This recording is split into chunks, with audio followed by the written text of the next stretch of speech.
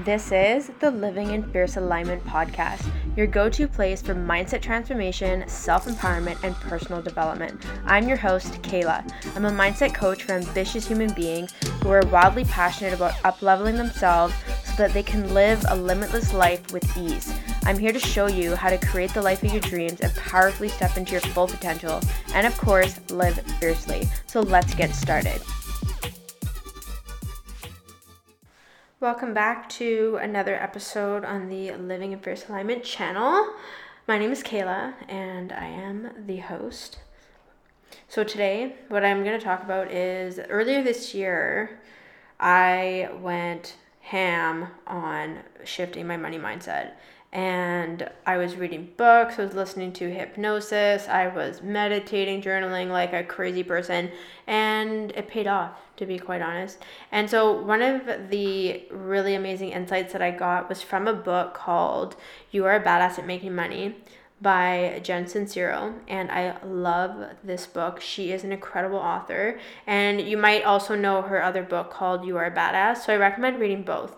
And these are excellent books for people who are a bit newer to the personal development world, because she really does dive into self-limiting beliefs and just really paying attention to language and that kind of thing. So there's a couple of things that I'm going to bring up in this episode today that I want to discuss with you.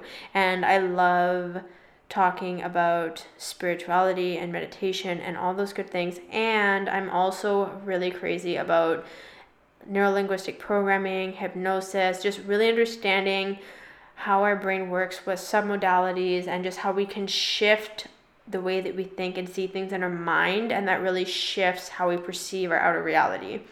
So what I'm going to talk about today is some examples. This is from her book, from the chapter Best Practices for Busting Yourself. And I want to talk about the choice of language.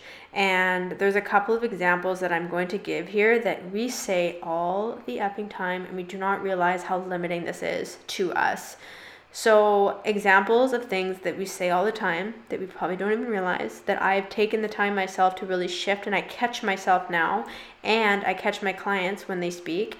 Things like things to shift. Okay, saying I want, I wish, I need, I can't, I'm trying, I hope, I should, I don't know. So these are examples of language patterns that are coming from a place of scarcity. And what I mean by that is that it's coming from a place of lack, a place of can't do, can't have, should, things that are out of our control.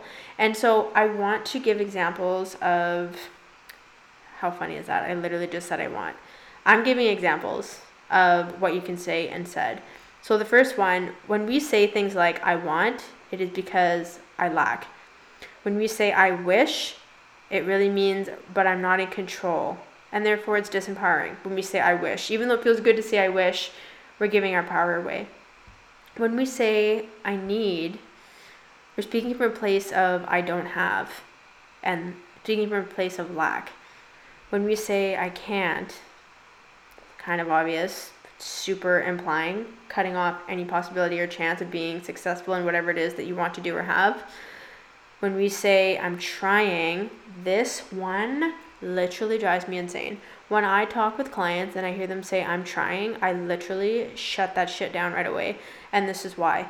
When we say I'm trying, if I were to ask you, say if you're playing on your phone right now and you're listening to this, or you've got a pen in front of you or whatever, and I said, I want you to try and pick up your phone.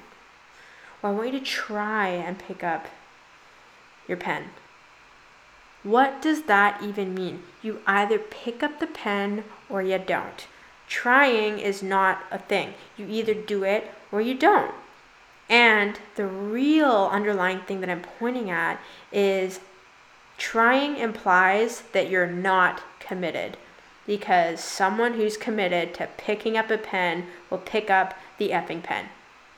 So I do not say I'm trying anymore, and I catch my clients when they say it, because it's another disempowering example. Here's a couple other ones. I hope basically implies that it might happen or might not, which also implies that it's lacking faith. I should implies maybe I won't, maybe I don't wanna. Again, it's waffling, right? We're no place for waffles here, okay? The last one, I don't know, really, spoken as truth, slams the door on finding out. So what that means is I don't know is not the same as I'll figure it out or I'll find out, which still implies you don't know the answer, but you're willing to get the answers. So things that you can say instead, excellent replacements. I have, I create, I'm grateful for, I enjoy, I can, I choose, I love. So, for example, with I want, if you're journaling or even if you're speaking into existence what it is that you want, saying I have, writing in the present tense, you probably hear this a lot in personal development. When you write in the present tense, and let's say if you're literally manifesting and you are saying I have, it's done. When we say I want, then you're going to want more and more want. You're going to continue to want more money. You're going to continue to want the perfect relationship. You're going to continue to want to lose the weight or gain the weight or whatever it is that you want, right? When we say I wish, implying we're not in control. Saying I create, again, gives you control. You are the one creating. Someone else cannot create for you. You have to be the one that creates. I'm grateful for, in contrast to I need. So let's say you need to go do groceries. There's a snowstorm outside. You don't have that much food left in the fridge. Instead of saying, I need this and I need that and I need whatever from the grocery store and I can't drive, then you can say, I'm so grateful that I have mustard and turkey and some spinach. I'm going to make a great dinner. And it just shifts the context, right? And it shifts the vibration of what you're experiencing. Saying I enjoy rather than I can't or I'm trying. So I enjoy implies that you're doing it. The other thing too that you can say instead of I'm trying is I'm in the process of, right? So I've definitely had coaching conversations with clients where I've been like, say I'm committed, and that's super confronting. A baby step is saying I'm in the process of. And then when you feel good and confident and you've really flexed that muscle of shifting your language from the word trying, saying I'm committed is like black and white, right? So there's a little hint there for you to take on. When we look at saying I should, saying I choose. Me going to the gym, I go to CrossFit on average 3 to 5 days a week. And back in the day, I was not being this consistent. I started being consistent in June 2020, and we're now the end of November 2020, and it's been about 6 months now. And before that, 100% the language I was using is I should go and work out. I should go for a run. I should go and lift weights. I should this, I should that, I should whatever. And it was really disempowering. So instead, I say I choose to go to the gym 3 to 4 times a week. I choose to go and work out in the morning on the weekend so that I have the rest of the day off. I choose to go and work out immediately after work so that I don't procrastinate. Choosing, there's always a choice, because even when you choose to not do something, it's still a choice. So when you acknowledge that you get to choose what it is you do or don't do, it puts a lot more power back into your pocket because it's coming from a place of intention, whereas I should is like this external waffling thing again. And the last thing, saying I don't know, like I mentioned, saying I'll figure it out. I'm not sure and really just being curious and thinking, okay, I don't know the answers. How can I be open-minded about this? Right? And the other word that I said as well is I love. And saying I love, again, is getting into gratitude. I love this, I love that, and just really focusing on what it is you want will amplify that. Like I mentioned earlier, this concept of law of attraction and focusing on what it is that you want. So I just wanted to share some of these examples with you because I think they're really powerful. And the last one that I want to share with you that might be shocking is when we say, somebody says something to you and we say, I know. Or we say, just in general, like, I know, blah, blah, blah. But it's more when somebody says something to you and you say, I know. And ironically, it slams the door to possibility of learning more, because how can you learn what you already think you know? So this is similar to when we say, I don't know. Slams the door. So instead of saying, I know, again, being curious, like peeking out from behind the curtain, like, what more can I learn? Because when you stop learning, you stop growing, right? So I think that is another one to really watch out for, because it's something that we say all the time. These are things we say all the time. And once you program yourself and you catch yourself, you start to hear it in other people. And it's like mind-blowing to hear how limiting we are in how we speak. It's not just our beliefs in our mind, it's how we speak that really can limit us in our life.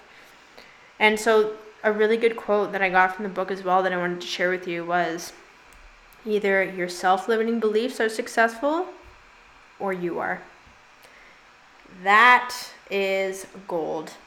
Either your self-limiting beliefs are successful or you are.